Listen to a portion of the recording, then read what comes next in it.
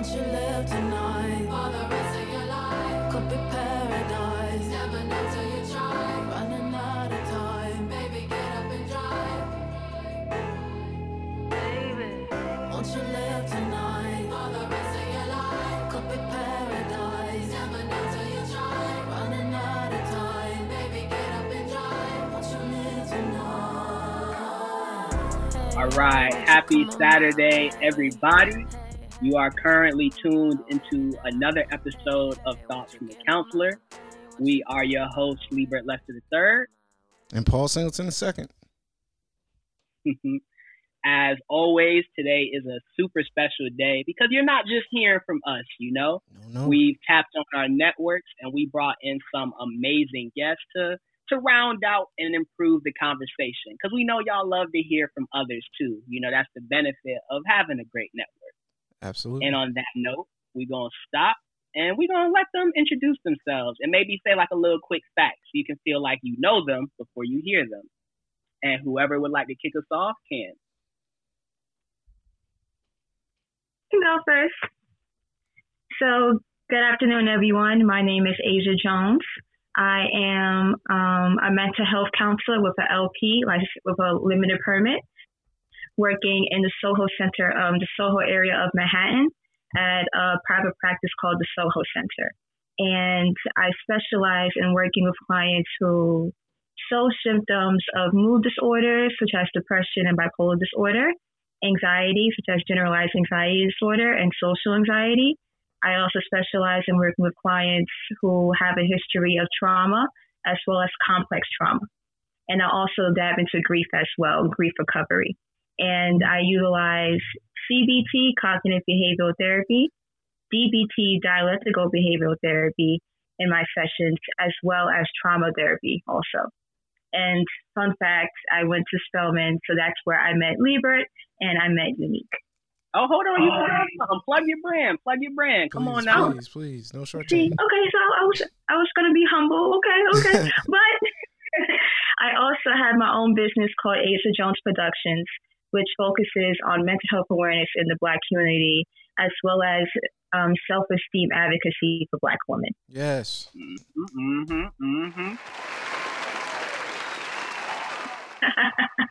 Thank you. Since she already tapped Unique, would you like to go next? Yes. Hi, everyone.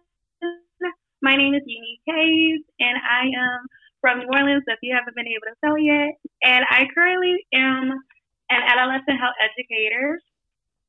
And so with that, I educate the young adolescent patients and young women about their sexual health, their reproductive health, and that is more so conversing with them about the different sexually transmitted infections we have in the world, birthing complications that could arise in pregnancy within the African American community, as well as healthy relationships, consent, puberty and menstruation. And underneath the menstruation tab, I have started an initiative at the hospital I work at, which is the Period Pack, which is a project that we are committed to helping our young adolescent women near menarche and those experiencing social needs get access to menstrual products as well as menstrual education. So that's what I do out here in Cleveland, Ohio. And yes, my Spelman sister Asia, she's doing great. And so it's so good to see all of you guys and speak with you guys today. Thank you so much, Unique. And then last but not least. All right, I'm Philip Johnson. I'm from Nashville, Tennessee. Graduated from Morehouse College with Liebert. I'm a biology major, and I'm currently at Hampton, and I'm getting my master's in medical sciences. Let's see, fun facts about me. I'll say I have a lot of different interests, and I like just try not to put myself in a box. So I do a whole bunch of things as far as just playing. I play sports my whole life. I've been trying to get into readings. And right now I'm just sort of just in a spot of just school and trying to just stay sane with the pandemic going on and everything. But it's led to a lot of good conversations with my friends, and I'm glad to be on this podcast right now. And as y'all can see, as y'all can see, listeners, y'all are around a bunch of greatness, not just because y'all are around others, but because y'all are yourselves. You know, y'all bring a lot. And Paul, now would you like to remind our viewers, you know, who we are and what we about? For sure. So if you're a first-time listener or a returning listener, this is the part where you are reminded of the greatness that we bring to the table, right?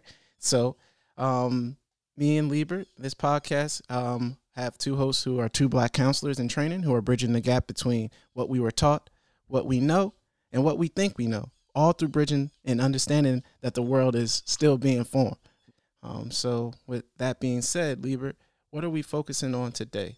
What is our topic of the day? Okay. So today's topic is the facets of health. And for our first segment, we're just going to try to loosely define, you know, what health is from people who have a variety of backgrounds, because as we know, health is a big topic. And before we get into that, you know, we love definitions. So we went to dictionary.com and we're pulling their second definition for y'all to think of as we navigate this, which more specifically says health is soundness of body or mind and freedom from disease or ailment. And now, Paul, I'm going to kick it back to you so you can lead us with our first question. Right. So we have, as you all can see, we have our guests from various different experiences throughout physical and mental health. So our first question to our guests is, what is the first thing that comes to your mind when you hear the word health? I think of physical condition. I think of the way someone, I guess, is physically moving, how they look appearance-wise. And I also think, do they have any illnesses?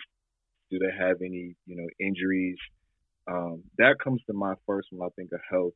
But really, I feel like it should be more of a 50-50 because health is not only physical, it's mental at the same time. But I don't know why particularly, but I feel like most people think of physical is the first thought when we talk about health. And now, Asia, Unique, would one of you like to go next? Hi, Unique. Someone in the field of medicine working at a hospital, when I think of the word health, I immediately think of physical. What is a patient presenting with? What is the ailment that we're treating? But within a year and a half that I've been working at the hospital, I realized that we have to navigate from the ailment and what we're treating to the person that we're treating and look at the person as a whole. Because if we're just limiting ourselves to the physical ailment, then we're missing a whole subset of health disparities and health concerns that we're missing that could also benefit the patient's overall healthcare experience. So I know that when you're taught medicine as someone who is in the medical field, you only are taught to look at what the patient's presenting with. But I do challenge the healthcare field to look beyond that and look at the person. And for me, it's interesting because whenever I think of the word health, and it's weird, I kind of see a triangle first, right? But when I see that triangle, when I see the 3 points, I think of mind, body, and spirit. And that's what always comes to my mind whenever I think of health, because to me, all of them are correlated into one person. All of them are correlated into one body, and all of them impact the overall wellness of the person. I do agree with Philip that we naturally look at the body first, right? When it comes to health, we look at the physical manifestation of health because it's there. It's very physical. It's very in your face.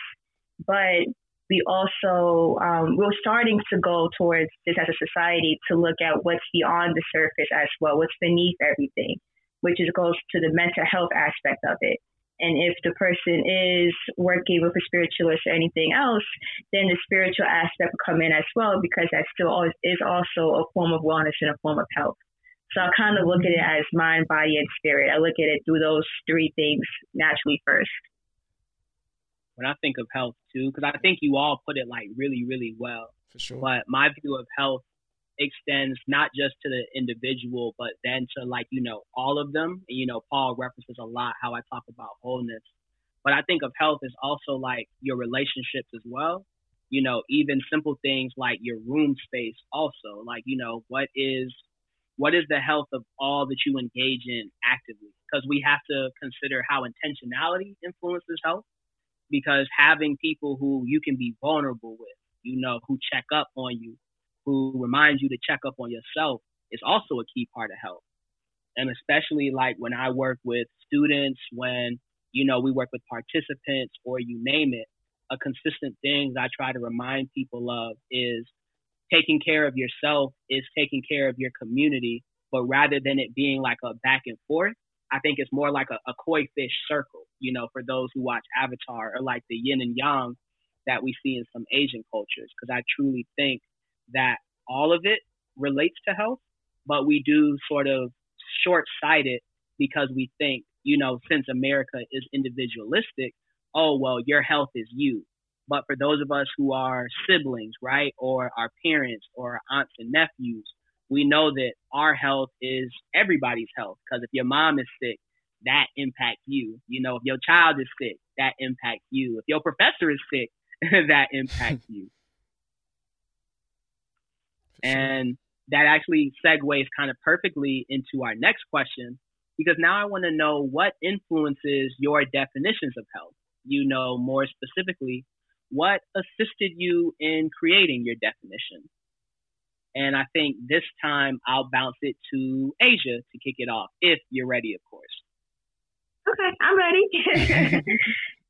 So what influenced my definition of health honestly comes from my upbringing. For me, growing up in a community of middle to low income Caribbean and Hispanic people, and majority of the population also immigrated to the country. My own family, my mom's side, immigrated to the country as well. So when we talked about mental health or health in general in our communities, it was always the physical. It was always, okay, Tommy broke his leg during class today or during gym today. But no one ever asked why Brandon isolated himself all the time during lunch, or why Chad always had an angry outburst in the cafeteria. So seeing all of that and seeing that manifest and seeing one portion of our health being having some sort of attention, but the other portions being dismissed and not being evaluated, I picked up on that very young. And I especially picked up on that in high school when we had a huge scandal with the school budget. Things were getting cut. And the first thing that was cut was a school psychologist. They cut that immediately. So I saw a lot of my peers, even myself, were going through a few things in our households where mental health is already a stigma in the Caribbean, Hispanic communities. And, you're always supposed to snap out of things, keep pushing through. So not having that, also having community issues as well in regards to finances, in regards to racism, and then to go into school and not have a space to talk things out, you really saw a lot of our health deteriorate in regards on a mental standpoint. So a lot of people would, I know a few people who would come into school and sneak alcohol and like Arizona bottles and everything because that was a way of getting by.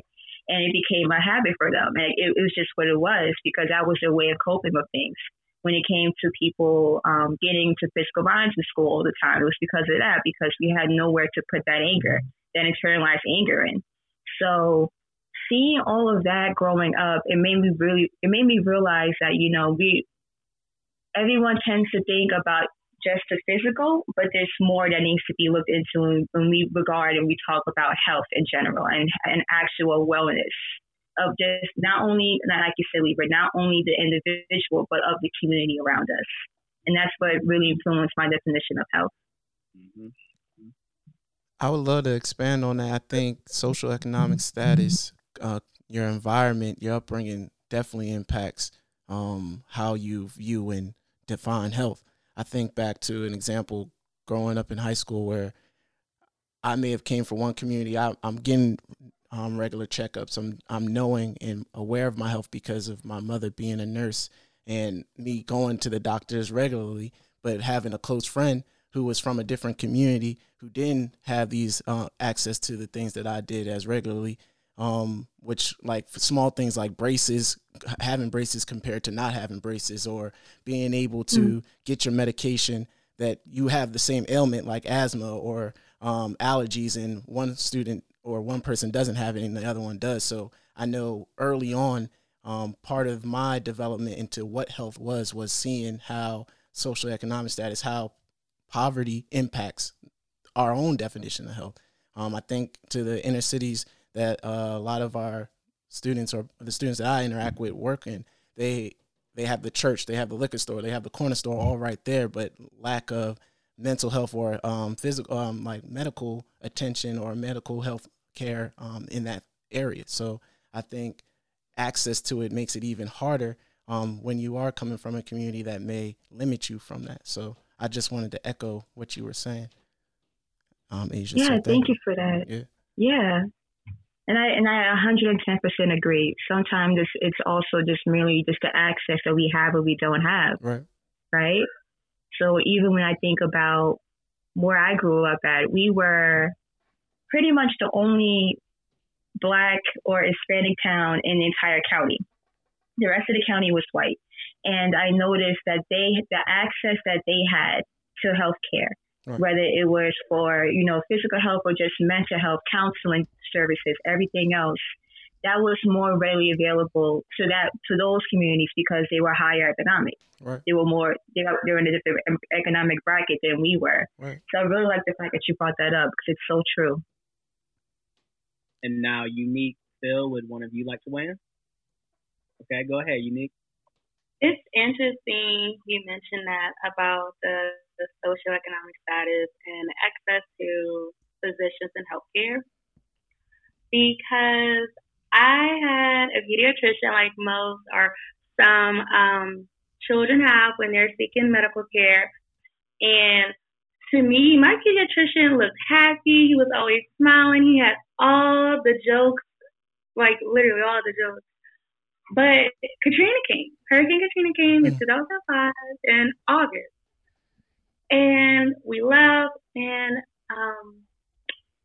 it was that November that my pediatrician, the city's most sought after pediatrician, who seemed to have a really, happy life, committed suicide as a result of the tragedy of Hurricane Katrina. And so when I got back to the city, I was looking for my pediatrician, like, hey, where's my doctor? And my mom did not know how to have that conversation with her now 10-year-old daughter, because what do you tell your child? And that kind of led me to not having a pediatrician from 10 until, growing up, really. And that's what made me really interested on the health aspect of adolescence, because I was that adolescent that did not have a provider. And I noticed also when I was doing my research, at Spelman, a lot of my research focused on sexually transmitted infections and healthy pregnancies and things of that nature. And I realized that the ages of 15 to 24 were disproportionately affected, which is the adolescent age, when there's also a gap in healthcare, a gap in the transition of care from pediatrics to primary care. And when I look at health now within that specific group, I look at the absence of a sexually transmitted infection, the absence of an unplanned pregnancy, the absence of risky behaviors. And I noticed that all of those topics heavily affect that community, that population, especially within the African American community. And when you're looking at it, someone mentioned that there's a lot of corner stores that have alcohol and, just all these different things in our communities, but the lack of testing centers or the lack of anything that could really be conducive to the overall health of a person is lacking. The access is not there. So that's what I think of when I think of health when I'm looking at my position right now as an adolescent health educator. It's the absence of those three things. And then when I see patients that present with one of those three things, whether it be a sexually transmitted infection, an unplanned pregnancy, or have risky behaviors, I try to figure out what's the underlying issue, and I ask them to talk to me. What's going on? What can I help you with? You are coming back with your third sexually transmitted infection. What's going on? How is it at home? How is it in your relationships? What is going on? Because there's an underlying issue that we are trained in medicine to not look at. We're just supposed to treat the infection, just, treat it. You go, we tell you about it, and we hope that you don't do it anymore. But there is something underlying that's there. And so I take the time to speak with my patients about what's going on. My minutes aren't billable, so you can have me for a whole hour and we can talk. Yes. Because there's no price for a person's health. So that's just my aspect. And now, Phil? I would say just with everything, like the way I sort of developed my view on health is through just wanting to go into healthcare, being a physician, aspiring physician. The biggest thing with that is when you're seeing a bunch of patients is you group patients, you group common people with common illnesses or common problems that they have, and that sort of goes back to what y'all were discussing earlier, talking about the communities you come from.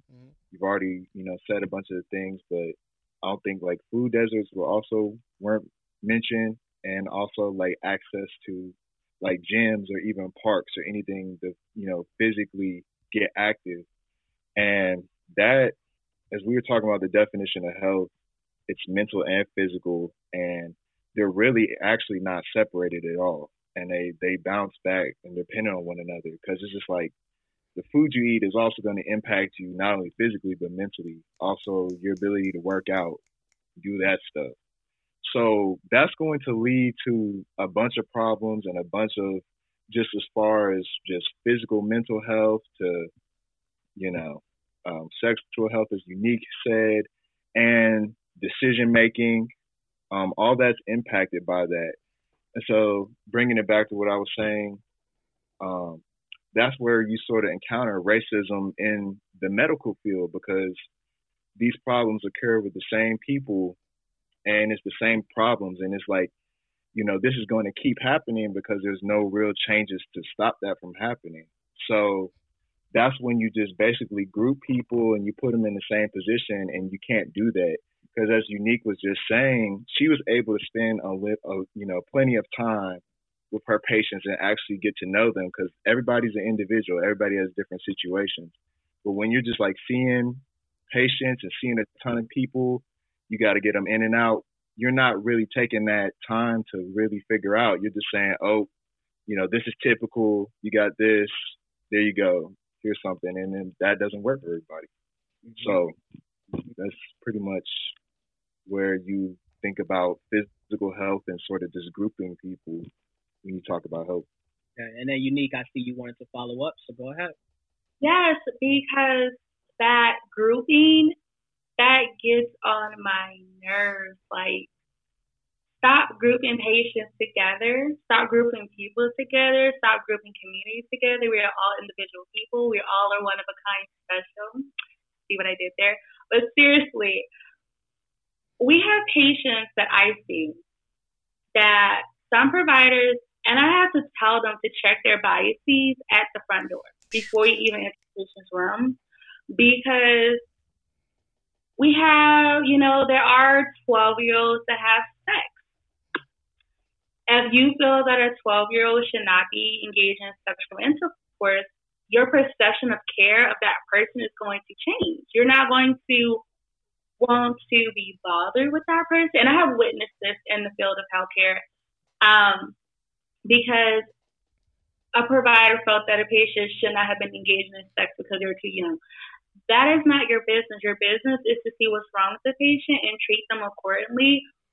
And I had to, go to that provider's superior because I just felt that the provider's bias of what she felt that patient should have been doing, and because she was not doing it, grouping her with a subset of people that you don't see because they need adolescent care because they're doing adolescent things, just did not sit right with me.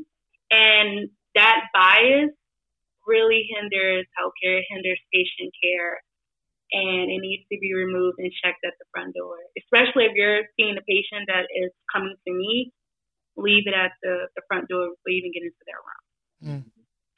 And it's important to highlight that because as you sort of talked about, when you're working with people with different identities, with different even like language barriers, you know, all of that really does factor into the way you even consider their treatment and how they should be treated.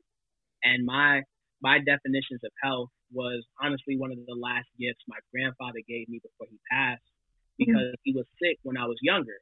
And being a Jamaican immigrant who didn't read and spoke patois, he couldn't always communicate as well with his, you know, his nurses, his doctors, even simple things like when he would be trying to portray how he felt would escape them. And more specifically, when you think about like the visitation and the hours, all of that really too affected his ability to feel cared for because when we couldn't be in there with him at certain times and do certain things with him, you know, that affects the mental, which affects the physical. And as we keep saying, you know, they keep going in a big circle around each other. And like one of his biggest boosters was when we would come in there, you know, being little kids and read to him and read with him. Because like I said, being illiterate and being taken from school because, you know, he was big and strong and being told he had to be in the fields, he lost a lot of social learning, you know, academic learning too. But the social piece always really stuck with him because in his head, he really prioritized the fact that kids should be kids because he didn't get to be. And I don't think it's wrong to ask if he even got to be an adult either. Because when all you've known throughout your life is I got to work, you don't really get to understand that you got to work the fun into work. You got to work the break into work. You know, it's not just the providing piece. And to now tap on, you know, my identity as a Black man too, that's something a lot of Black men do battle with. You know, like when they're sad, when they're mad, they don't sit down. They say, I got to go make some money. But then you think about how Black people disproportionately are underpaid or undersold. Now it's I got to work extra hard to get extra money, to provide extra for my family. But now I'm away from them longer because to get what they need, I got to work 10 hours. But then you stressed out all day at work. Then you stressed out when you get home because you miss baby's first moments. You know, you can't hug and kiss on your partner. You know, you can't even watch your favorite show. And now you just get caught in this cycle of sort of dragging yourself through the days. But, you know, I want to put a pin in that tangent before I get off topic because, you know, Paul is going to lead us into our next segment, which does tie into that. And I want to make sure I leave space for y'all to talk about that too. For sure, for sure. And I think Philip, he started this domino effect on when we were talking about the different facets of what health truly is and understanding that it is one and the same. However, we know that many people believe that they are two separate things. So I would love for our panelists to share with us, what do you think informs the belief that health is two separate things and not just one? And I'll start with you, Philip, since you started the idea, if you don't mind. I'll say what people think health actually is and what it looks like. Because we could see somebody that we think is physically fit or healthy, but like being fit and looking good or like looking, I guess, thin or muscular doesn't mean necessarily that you're healthy. But we automatically think that. And I remember just recently, right, it's, you know, how people always harass like Lizzo, for example, right? She works out, you know, she does that, but people constantly call her unhealthy because, you know, she's a bigger woman, whatever, but she works out, she's active. And, you know, she could be healthier than a bunch of the people saying that, or maybe people that are smaller than them, but it's really just what people think health is.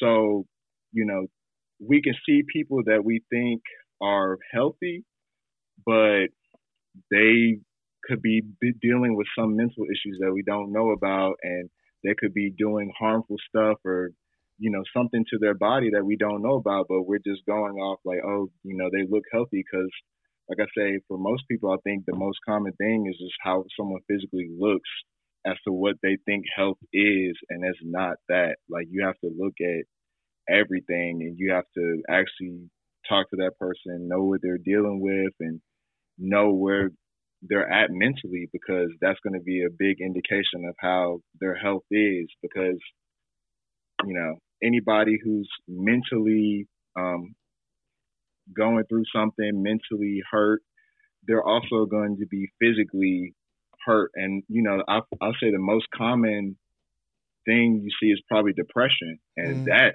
affects a majority. I mean, pretty much, I guess everybody has some level of depression, and you don't see that. I mean, you could just be a regular person, but you really don't know, what they're dealing with, what they're doing to treat that, because, like I said, it's not separate. If you're, sort of behind in one area, it's going to cost you, if you're behind mentally, it's going to cost you physically. If you're behind physically, it can cost you mentally. And so you really have to, change your thought of what health actually is and what that looks like, because it's not anything that you can just put in a box and just say that person is healthy. Well said. Well said. Unique, you mind sharing?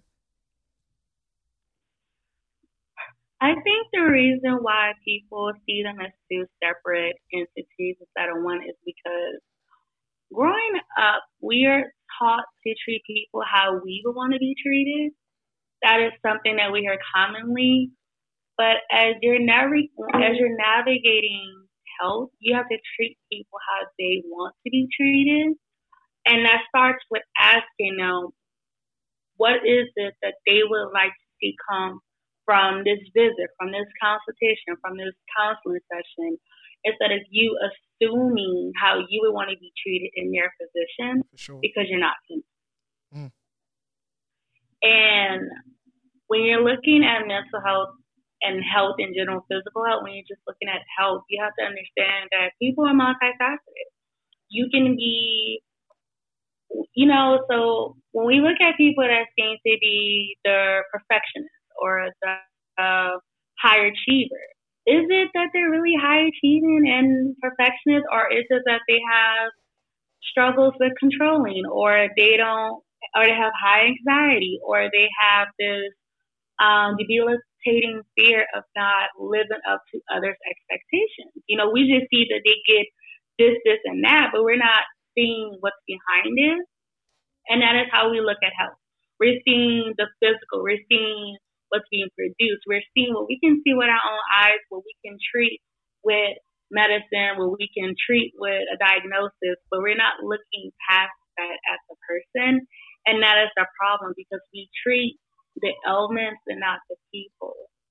As soon as health goes hand in hand with you being a person first, a person that's presenting with X, Y, and Z, it's going to forever be separated, because you're not looking at the person, you're looking at the presentation. Mm-hmm. In Asia?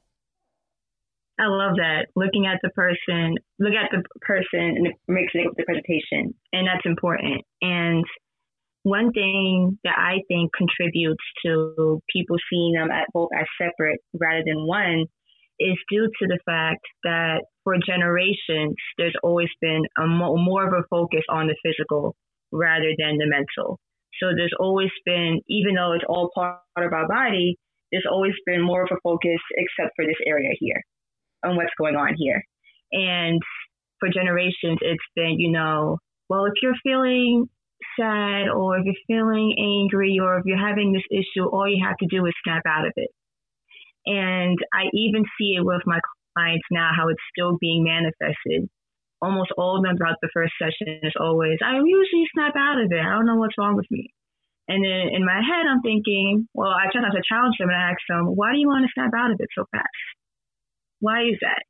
And I think that mentality of, you need to change your mindset so fast, forces people to think that what they're going through is just like a minor headache or something, a minor inconvenience, and it's something that isn't actually an important form of health, and that actually is a form of physical health, because you can have something as a substance abuse disorder. You can have an alcohol addiction, but using the alcohol addiction, it could begin to impact your liver. So now it's also impacting you physically as well. You know, you can have depression, but due to your depression, you could be less physically active, which can impact your body as well. It can also impact your diet, which can also impact your mental health. So it's it's really a big hamster wheel. But a lot of us are grown to see it that way. We're not taught to see it that way, whether it's through our families or it's through our school and education. It is always being seen as a separate entity because there's more of an emphasis on the physical health, and you kind of look at mental health as like a big inconvenience or even a nightmare to even have to go seek mental health from a professional. So I believe that's why a lot of people see both of them as separate rather than a combined thing. Libra, would you like to add? Yeah, in a word, I think what you all have highlighted also is stigma.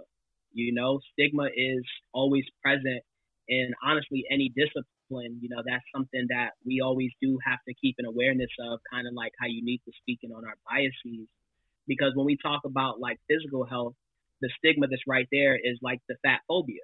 You know, the belief that having a BMI, which we know is a bigoted term anyway, is a bigoted thing, is directly tied to how you view yourself, which is incorrect, how you care about yourself, which is incorrect, and what you eat, which is incorrect.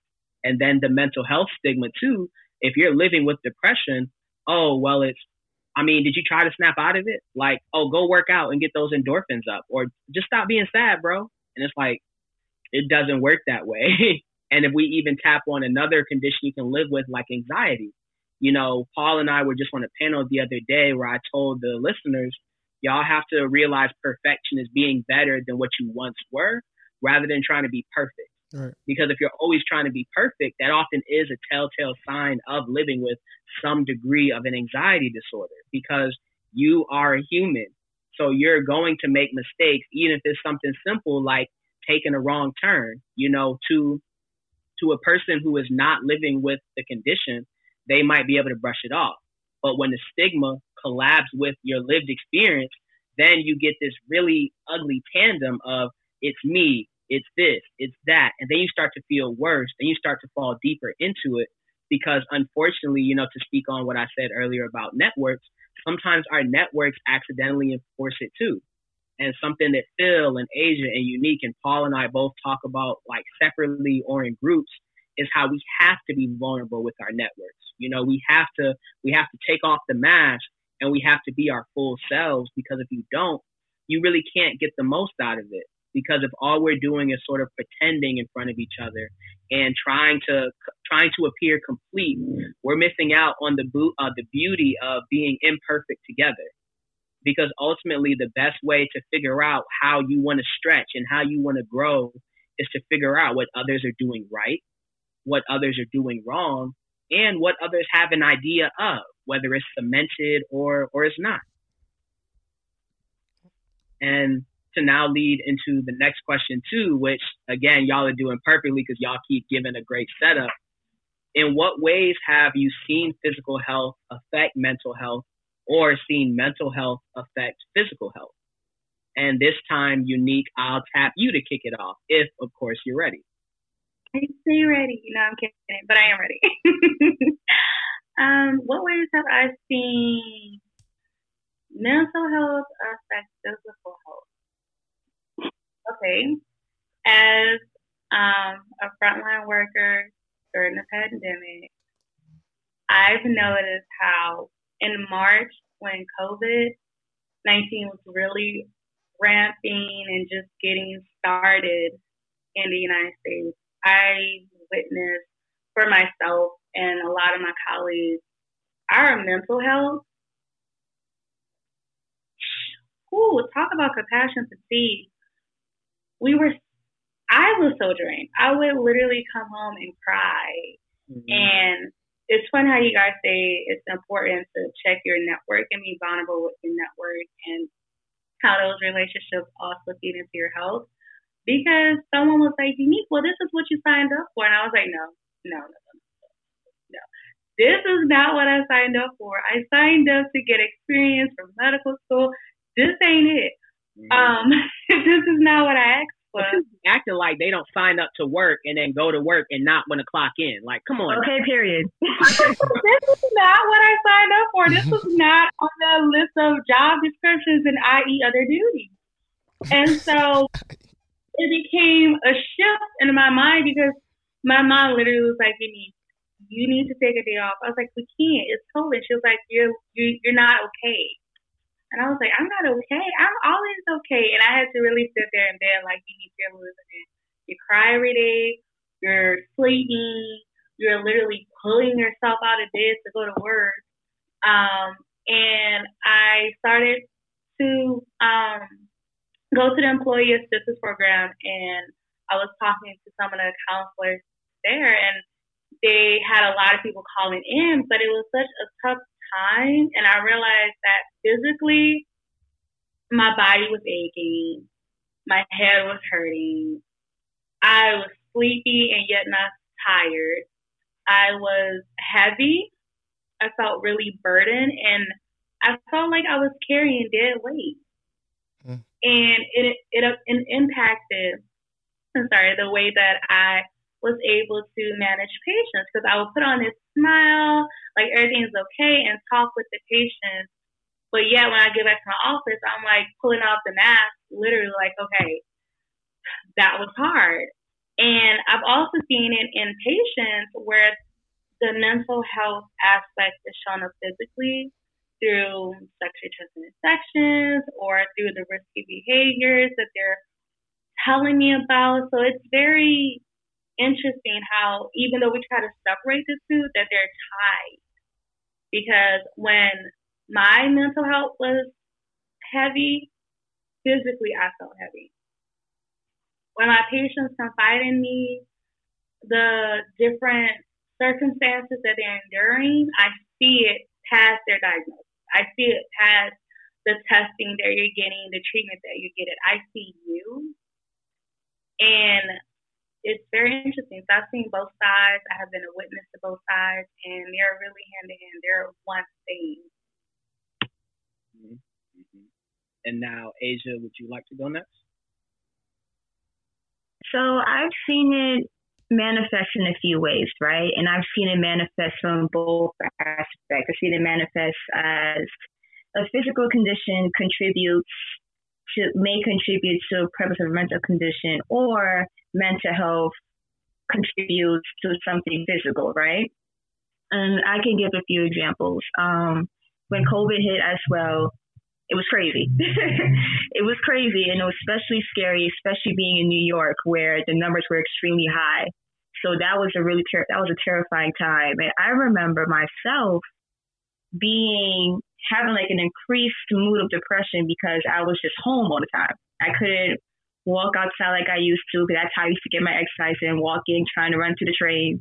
So that wasn't happening anymore. So I'm sitting in my room and I'm like, I'm not physically moving. What am I doing? And the anxiety came up as well, because not only am I not moving around, I could be around people who are sick. My mom's a nurse, so she's working in the hospital with all this going on. So my mind is going crazy. It's going different places. And I started to notice that because I was feeling that way, I started eating a lot more junk, more than I usually did. I was just starting to get a healthy diet. Then I started getting snacks, started getting wine, started getting all of this stuff. And I'm sitting here like, wow, that like everything just shifted so quickly. I started again like sleeping, but I wasn't tired. But I just wanted to sleep to try to erase reality for a few hours. So my body didn't feel as healthy. My body felt a lot more heavy. It physically felt like I had a lot of gunk in me, because I wasn't doing what I was doing before to keep my balance. of mental health and physical health. And I'm happy that you brought up, checking in with your network, because my cohort at the time, I noticed we were all looking a bit down through Zoom. So one day, one of my classmates brought up, is anyone else feeling a little heavy due to what's going on? And everyone's like, oh, girl, you too? And it just started a conversation. And we, in a way, became a support group for each other throughout the rest of the program. So we started to check up on each other. Do you need anything? Do you need any resources for the city? Do you need any financial help? And that really helped a lot. And even still talking about it manifesting in both ways, I've also seen a few clients who they may have gotten a physical illness. They may have whatever the physical illness is, and it may have caused a drastic shift in what they would normally do in their daily life, whether it was exercising or being mobile. And they would be like, they would tell me honestly, like, I'd rather be 6 feet under, because what is life now? What can I really do? So sometimes that physical changes can lead to a stage of grief, which is also the part of the mental health spectrum. So it's so interesting how you could be in a certain mental state and it manifests physically, or you can receive a physical diagnosis of something, and then that manifests mentally as well. So I've seen it in both lights. It's very interesting to see, but it's definitely prevalent. Okay. And now, Phil, would you like to go next? Yeah, just like everybody else is saying, I feel the same way. Can you talk just like a little closer? You sound kind of low on my end. Can you hear me now? Yeah. Okay. I was saying, just like how everybody else is saying, the start of the pandemic was really rough, especially just mentally on everybody, just not knowing what's going on. Nobody even knew about, they knew about COVID, but it just seemed like, we were just going through the start of the year. Of course, we started off a little shaky with, everything that happened, but, nobody was expecting a pandemic to hit. I don't even remember the last, my parents don't even, this is new for them too, so we're all uncomfortable. We don't know what's going on. We just know everything's shut down. We're inside. And, I was in my little routine too. I go to the gym, several times a week. I was feeling good. I was just being active and just trying to do, my normal routine. I'm completely thrown off. I don't know what's going on. So just like, they were saying, I sort of found myself in like a little slump. I just felt like, what's the point? I started eating junk food and bad stuff, and I just yes, in your body.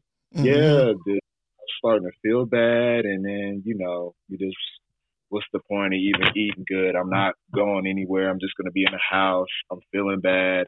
I want to take a nap, and then I end up sleeping a majority of the day, and it's just you just get in a cycle. You find yourself in a slump, and just not being able to really, especially when it first started, because I wasn't trying to go anywhere. I was just in the house. I wasn't really even, I guess, being as social as I usually was, because I'm more of I like to link with my friends, go out, do something like that. I'm not doing that, and I find myself not talking to them as much. Just sort of just staying in my own little bubble, watching TV, and I just felt really bad. And you really start to see the effects of just how not, just getting out your routine, not being physically stimulated, not, even being social or being with that support group, like you said, like, not checking in with them, not talking, not, telling others how you're feeling, not doing that. It impacts you. And it's just, I think you use a hamster wheel. It's just like a hamster wheel. And I've seen that firsthand. So before I weigh in, I saw Unique. You wanted to add something? Yeah, one interesting aspect, I think Asia mentioned it. When COVID started, I literally took and poured all the bottles of wine I had in my refrigerator out because alcoholism runs in my family. And I just my own anxiety was like, you're gonna drink all those bottles. Like I was just beating myself up without even doing anything, because I hadn't touched the bottles. I thought about it probably a lot of times.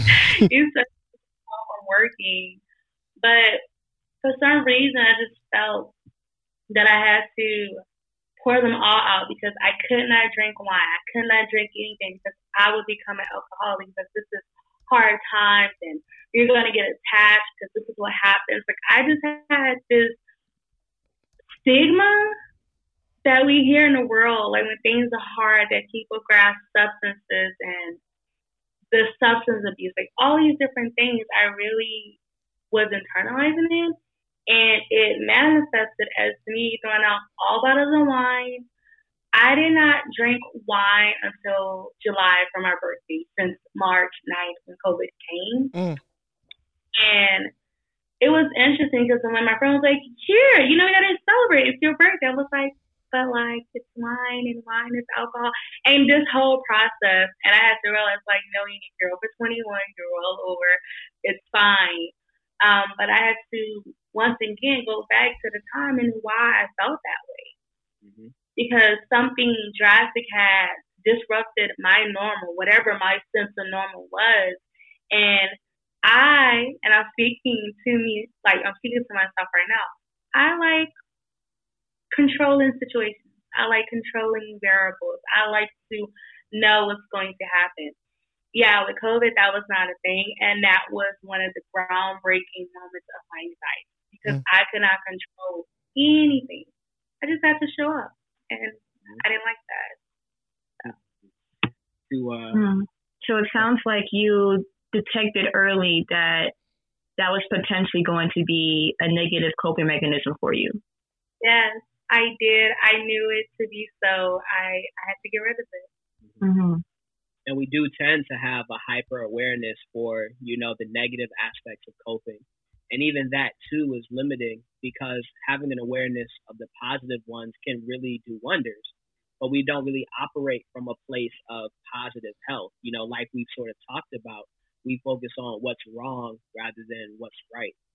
And to round out the original question, the question being physical health affecting mental health or mental health affecting physical, one of the first things I did for my networks was start trying to set up like ways for us to be with each other, be related to each other, even amongst the social distancing. And, Phil can talk about how I routinely suggest shows that I'm like, yo, y'all want to get on FaceTime and watch it because that really does so much. And like personally, doing that and knowing that like it's almost the time of the week or the time of the day where it's time for us to watch the show makes me feel good, which then makes me feel more active, makes me feel more like less like a blob and more like me. And then because of that, now, because I know that we watching the show, I'm more interested in like getting up and running so that I'm in a complete like zen and calm mode or, getting up and stretching so that I feel uplifted and I feel solid. And it's important too to recognize that when we talk about effects, it's not just negative too. We really do have to make sure we recognize the entire spectrum of how we feel and center all of that. Because if we don't, in our attempts to care for ourselves and to care for others, we really will miss that, it's a lot of ways to care. And you don't just have to care when you, again, see something fall apart or see something out of alignment. And to now add into our final segment, which is segment 3, health and identity, Paul is going to let y'all know one of our final questions. All righty. So as you all have already mentioned how you have experienced health in your life and how it's impacted your journey and your experiences thus far. But what we haven't highlighted so much so was around how our identity impacts it. So my question to you all is in what ways has your identity influenced your journey in the area of health, be it mental or physical health? And we started with Unique last time. I already hit up Phil. So Asia, it's you. Okay, sounds good. So my identity as a Black woman, and not only as a Black woman, but also as a woman who's Afro-Latina, really impacted how I view mental health and also health in general as a whole. Having an understanding of how different physical illnesses run in the Black community, such as diabetes, high cholesterol, and also seeing the stigma of mental health growing up really taught me the importance of combining the two of them. And also noting and seeing how, as Black women, we tend to want to handle everything all at once, and having that Black superwoman stereotype and how that stereotype deteriorates our mental and physical health as well. And seeing that happen to my aunts, to other women in my community, that really proved to me that it's something that needs to be more focused on also. That's something that I would want to get in the field for to help other women navigate, so we don't become completely burnt out mentally and physically, so that we can take care of ourselves, having a balance of the two, and still being able to take care of ourselves, go after our careers, take care of our families, and etc. So my identity as a Black woman, and as someone who comes from a family who's not originally from this country, definitely impacted my views on health. Unique, would you like to add? Yes. My identity as a Black woman from New Orleans, in a city that is, I lost a lot of people around the age of 15 and 16 to violence. They're not here with us anymore. And just to see how heavily affected the teenage years are, and how dynamic and ever-changing the teenage years are, the adolescent years, definitely influence the way I feel and the people who I focus on when it comes to health. We see in my community, there was a lot of adolescents involved with different activities that were not conducive to their overall being. And if I could just speak to any adolescent that's listening, or any adolescent patient currently or in the near future, I would just let them know that I see them.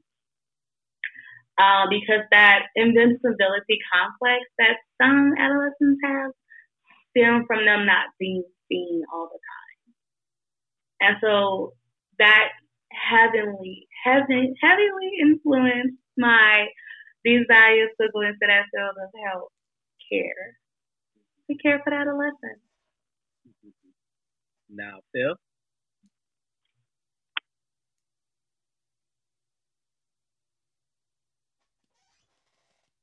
And I've seen firsthand. I feel like it's common to you're always striving to be something, and always working, and always feel like you're not enough or you're not doing enough. I feel like that's had like a significant impact mentally on a lot of Black men, because you're always trying to prove yourself and always trying to do the most, and you sort of like we said, you sort of just try and maybe physically look fit, or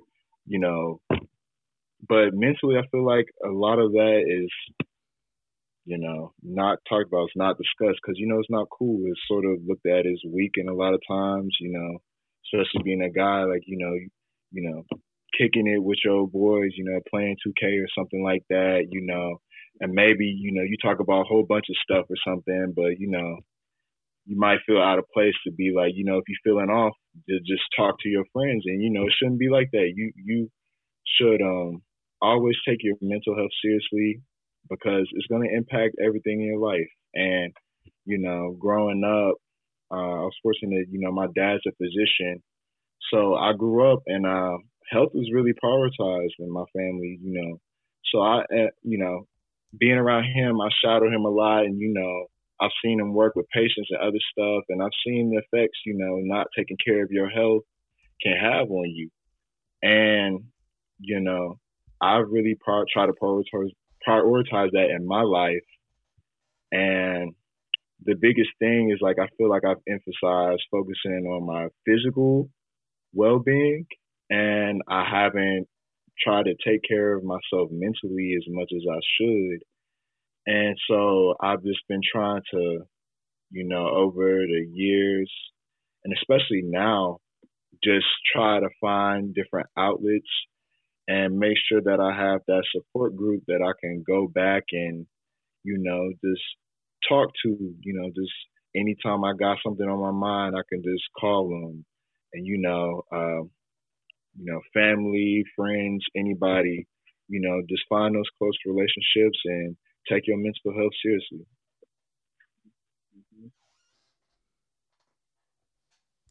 And now, would you like to tap in, Paul? I would just want to say that even more so now than ever, the notion or the phrase around needing a village or a community to raise an individual should be believed and embodied more so than ever, because of the ramifications of how mental health impacts our physical health and vice versa. You need, as we keep mentioning, we talk about support circles, we talk about mentors, family, friends, leaning on the people who believe in you, who support you in order to get to that optimal health individually. And it's for everyone to equally participate and support each other and not just feeding in or pouring into one person and not receiving that back. Reciprocity is key.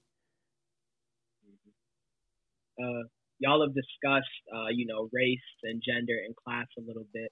So I think the part of my identity that I'll talk about that influences my view of health is now, tone. Because being darker skinned, a key part of colorism is this idea of dehumanizing darker skinned people, and telling us when we feel pain and when we vocalize that pain, oh, you're being soft, like, what are you talking about? To the point where I've even tried to confide in partners before, and they told me like, oh, like darker skinned dudes aren't supposed to be like emotional and things of that nature. And it was a process and a journey to get reconnected with my feelings in that way, because it's the socialization of men that's already going on, then the socialization of darker skinned men that was also going on.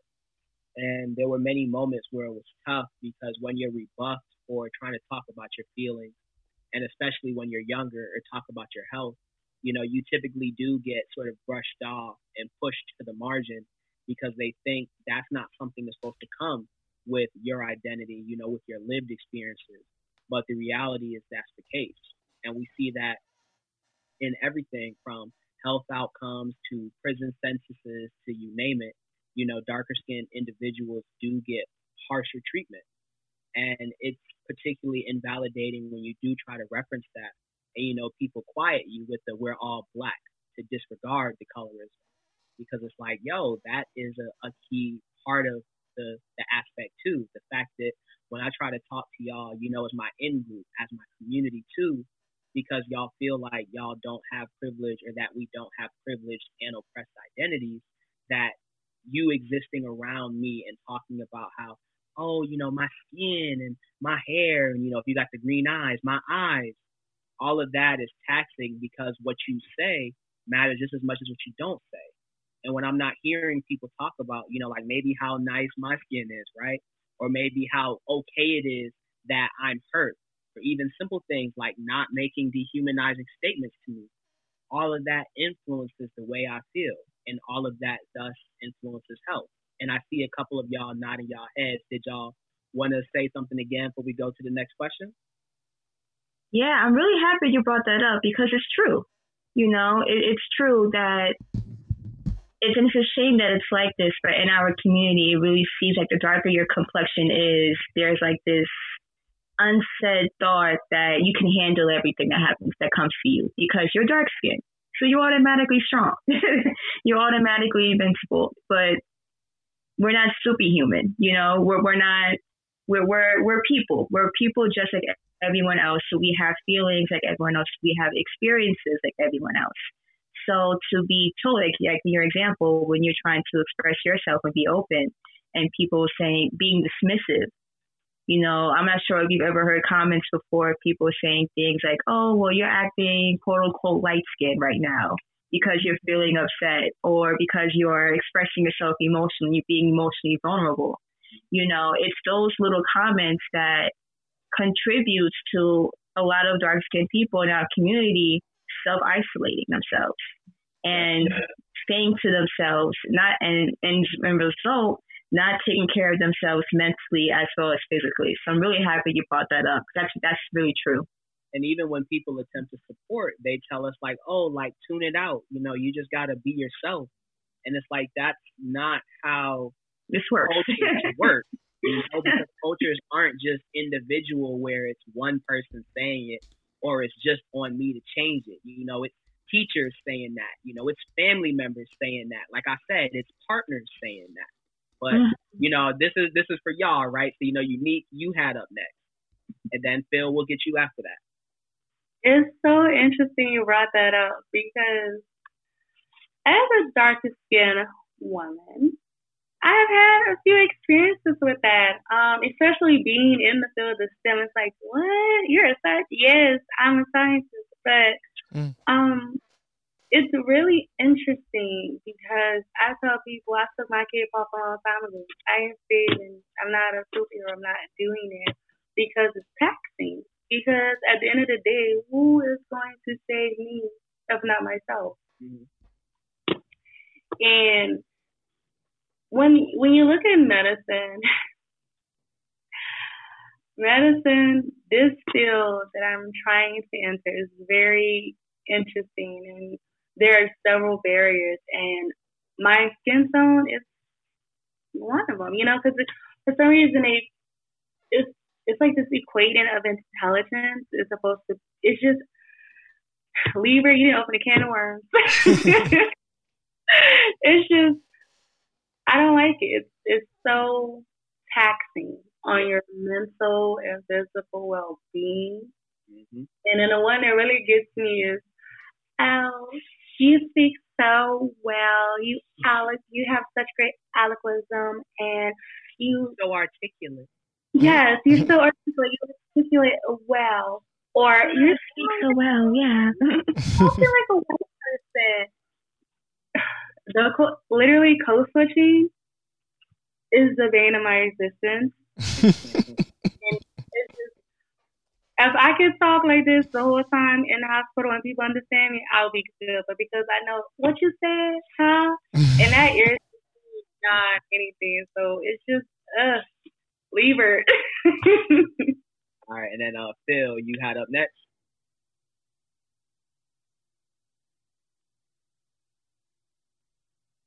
Oh wait, actually, I think you might still be muted, Phil, because I can't hear you right now. You hear me now? Yes, sir. I was saying to sort of wrap everything up, y'all was saying, like, I'm glad you brought that point up, and I'm glad for your example in the health career spill Unique that you just gave. And,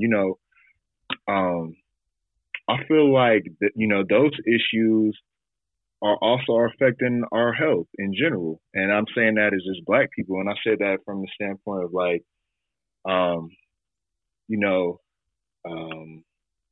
we just had the example of, we were talking of how Black people, tend to treat dark-skinned people worse in situations. That's the point you brought up, Libra. But, in medicine, you can say just Black people in general are treated that same way. Like, that they're thought to be tougher, I guess, or can take more pain or anything. And, that's why we see, like, Black women die at a higher rate with childbirth.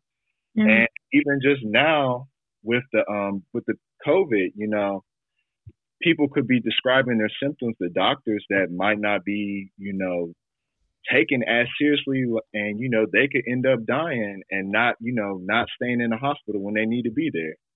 And so that's what I'm saying. It's all relevant. And then, that impacts Black people's health overall too, though, because, it's not just the decision that we're making. It's on a sort of bigger scale than that, because even the healthcare system that we have is not really listening or believing Black people when they say they aren't right. And that's even just physically, mentally. And so that's going to impact health overall.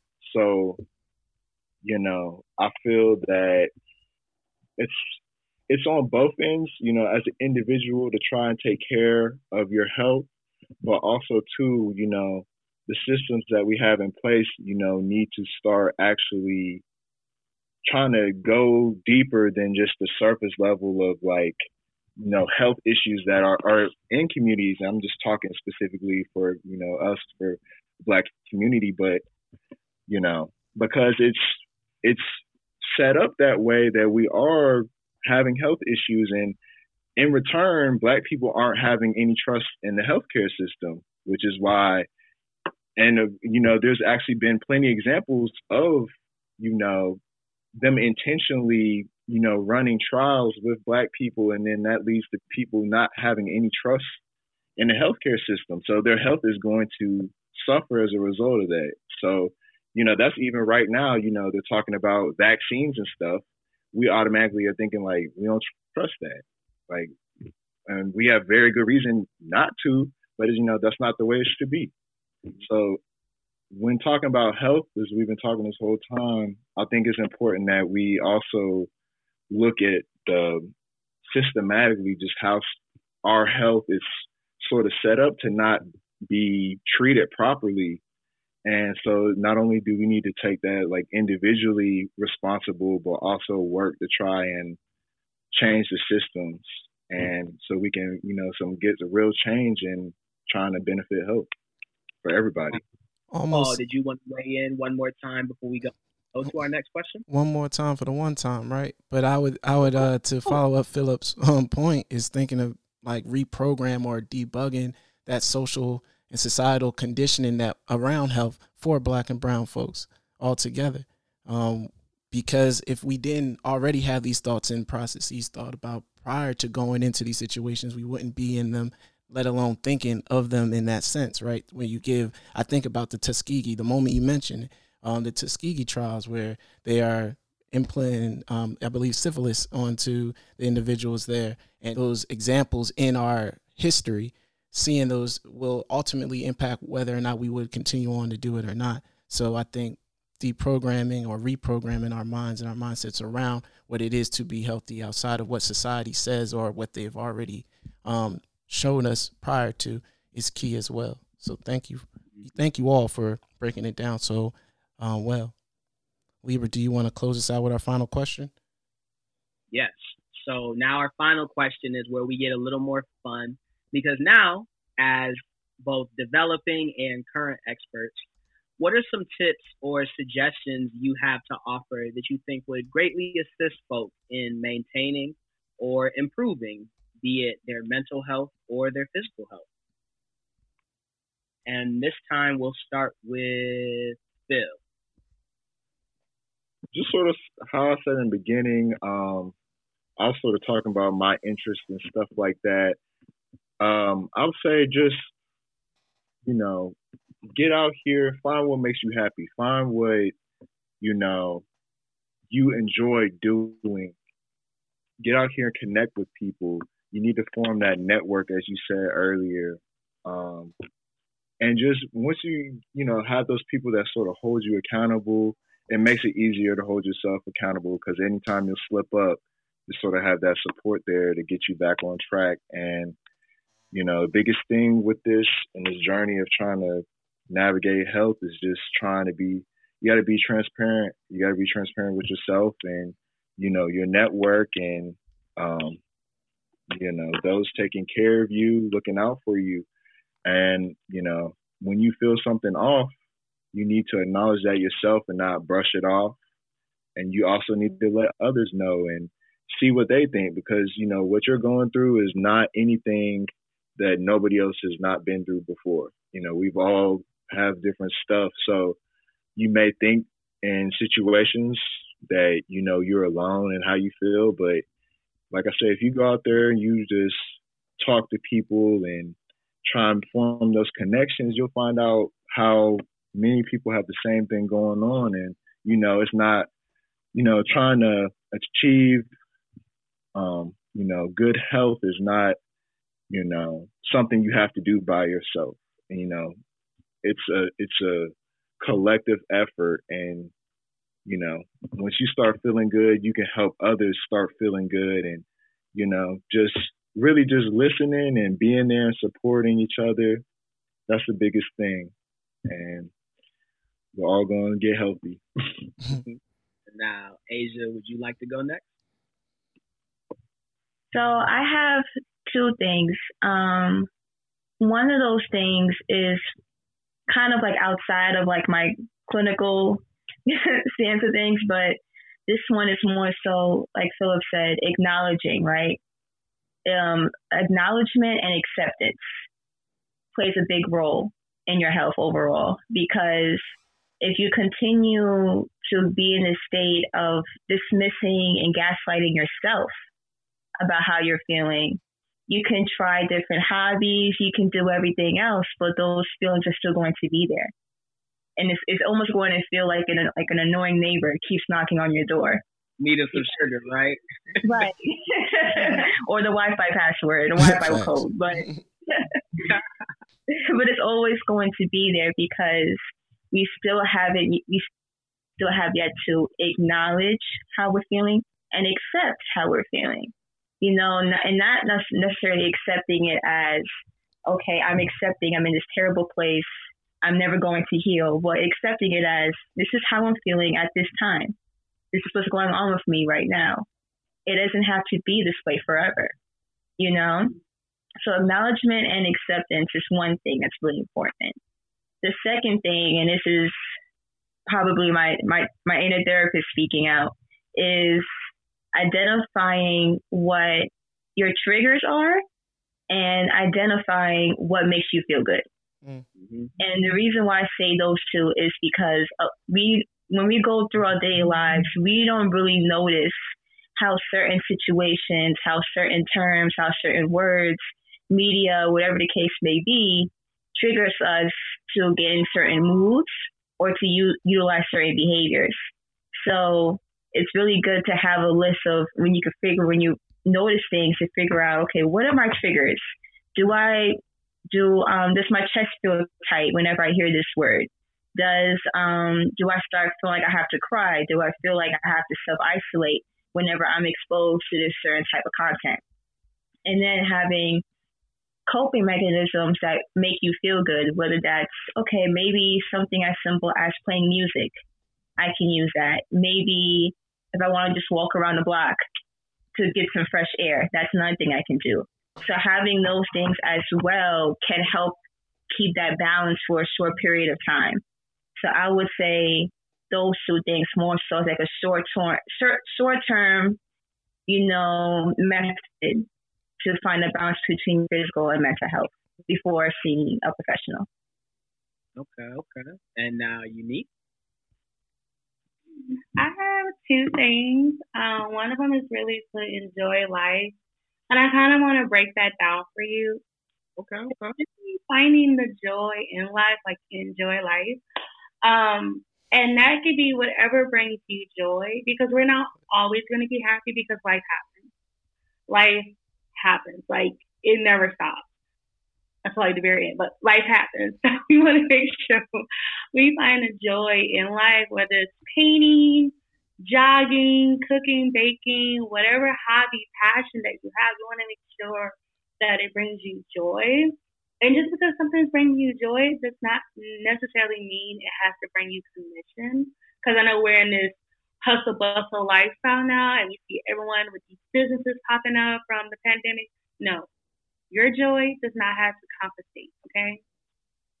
And secondly, this may be coming from the adolescent health educator in me, but when you go to seek care at a hospital, primary care physician, wherever you go to seek care, know that you are in control. We are not in control. You are in control. You tell us what it is that you're dealing with, how you're feeling, what's going on, and you control the narrative. Never feel like you have to give the providers control of the narrative. No, we are there to assist you in navigating what's going on. Mm-hmm. And I tell it to all of my patients, I'm here to assist you. What's up? What's going on? How are we feeling today? What happened last week? Are we still with the same guy? Okay, so do we go get tested? Okay, let's just talk. Like you control the narrative. And 2 tidbits that I have for my adolescents out there. If you're ever in requesting testing for sexually transmitted infections, ask them for a full panel sexually transmitted infection testing, okay? And the reason why I say full panel is because normally when patients come in asking for STI testing, it's the same 3: trich, chlamydia, and gonorrhea. When there's 8 STIs, and that is a hindrance in itself, because if you get tested for those 3, but you have one of the other 5, you're not going to know. And that's only hindering you it's just ask for all 8. Just ask for a full panel STI testing. And remember, you control the narrative. And be honest and transparent and vulnerable with your provider, with your community, with your network, because that's where you get the most help, okay? So, yeah. Okay. And now, Paul, would you like to go next? I would say our panelists summed it up very well. All wonderful suggestions. You said Paul or Phil? Did you say Phil? Paul. Okay. All right. My bad. But to add on, I would definitely want our listeners to keep in mind that it's all connected, right? So always reminding yourself that how you feel, how you live, how every little moment, every little part of you is connected to your optimal health, whether it's mental, physical, spiritual. So being aware of that and making sure that you are equally distributing your energy on taking care of each specific part of you would be necessary. So continue doing that, continue being aware, and that would be my 2 cents for these wonderful listeners today. My 2 cents is going to be recognize that your journey is a process, and sometimes stopping is the best way to go. Because what tends to happen in this idea of continuous movement is we miss the importance of moving with purpose and doing things that specifically benefit us. It's very easy to move around for the sake of seeming busy. But as we know with, physical health, even when you're sitting down, you're very active. You're doing a lot. You're breathing. That blood is flowing. Your brain is firing. Neurons are going. So we really have to think critically about this idea of having to appear a certain way and recognize that your presentation is enough. Even if it's you presenting with a screw face, because that screw face does not mean you're not going to be active in the class discussion, you're not going to get an A, and that you're not still going, whatever it is you have to do, knock it out the park. But because of this idea of professionalism impacting us constantly, we forget that when you limit people to only saying success looks a certain way, you stop them from viewing success through the other lenses that it can occupy. And last but not least, now, Paul, would you like to lead us into the very important part of the pod? It's a very key part that we do. Some would say the most important part. So I'm joking, but it's a very very influential, and we are glad to have you a part of it. So during this segment of the podcast, we usually have our lead by example, where we highlight individuals who are doing great things, doing good work, or you just want to show them love, affirm them, and just be a beam of sunlight in their day today. So needless to say, this week, so I can give you an example of lead by example before our panelists, while they think and give their examples, I would like to highlight our co-host today, Lieber Lester III, right? Recently, I want to say a few weeks ago, and you can correct me if I'm wrong, Lieber recently just got an article accepted from the Journal of, get me right, Affective Disorders, right? So my brother is published. My brother is making a change in his community. not only in his community, but nationally as well. So I want to make sure that we highlight and, as he says, give him his roses while he's still alive and breathing. So here's this clap for you, brother. Congrats on the article, the publication, and your continued success.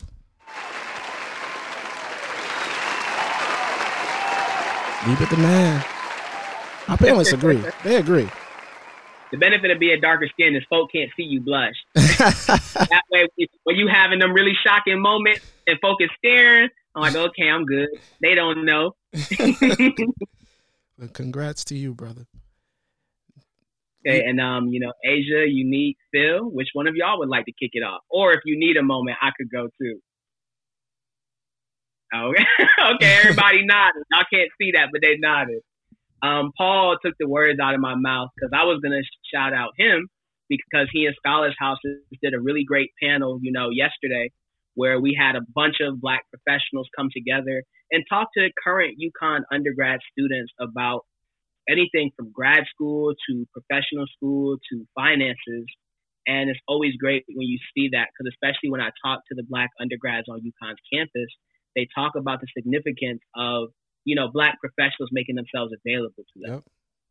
And coming from an HBCU environment to a PWI one, a very consistent thing I found, whether I'm doing something with my lab, I'm doing something with, just me like popping up, or I'm doing something with my program, is that they really do appreciate us making time for them. Because in some times and in some cases, they don't really feel that. They don't feel that same love. And it was pivotal for me, being at Morehouse and Spelman and Clark and Morris Brown and even being in Atlanta. So I try very hard to do that. And Paul tries very hard to provide those opportunities. So kudos to him and Scholars House as a whole. And you don't understand what it means to have brothers like you and other brothers who attended yesterday, what it means to them. It literally just takes time, right? Some people say, well, I don't have the finances. I know financial stability or availability with my schedule just may be too much to bear, so I can't come back. But literally, if you give them 5 minutes, 2 minutes, 30-minute session, it will truly impact their lives so much so that they will call you the GOAT. Yesterday, Libra was being called the GOAT like he was Bron or something. So, well, he is. He's Bron-like, right? But needless to say, let's clap it up for all those wonderful scholars and the panel yesterday. Thank you for your shout out, Libra, by the way. All right. And now I see y'all looking real deeply into the camera, so which one of y'all would like to volunteer as tribute next? Philip, he rubbing his beard. So I would want to shout out two of my best friends, actually, because they're both, despite what's going on in the world right now, they're both still doing extremely well in the doctor programs. One of my best friends, she just started this year in her doctorate program in physical therapy, and she's doing really well. This is a dream she's chased for as long as I've known her. So to see her in this space right now and to see her doing so well, just to be on the phone with her and she's explaining to me everything about physical therapy. Some of it can go over my head, but just knowing how much she knows and how knowledgeable she is on everything, I'm super proud of her for what she's doing. And another one of my best friends who also went to Spelman is currently finishing her doctorate program in kinesiology in Illinois. And she has, I believe, 2 more years left. She's still pushing through, and she also has her own business page as well. Go ahead, plug it. You better plug it. So everyone has to follow Workouts with Imani because that is her page. If you want to get more into physical wellness, if you want to get more into physical activity, especially during quarantine, she has the perfect page for it. She has the perfect spot, and I'll even I'll tag in her name in our doc as well. But she's been doing amazing also. So I want to shout out to Veronica Canada and Imani Canton. I love you guys. Shout out to best friends Veronica and Imani. This for you. Snap it up, clap it up. They are doing wonderful things, and you deserve the love. Keep fighting. Now, Phil, Unique, which one of y'all would like to go next? I'll go ahead and go.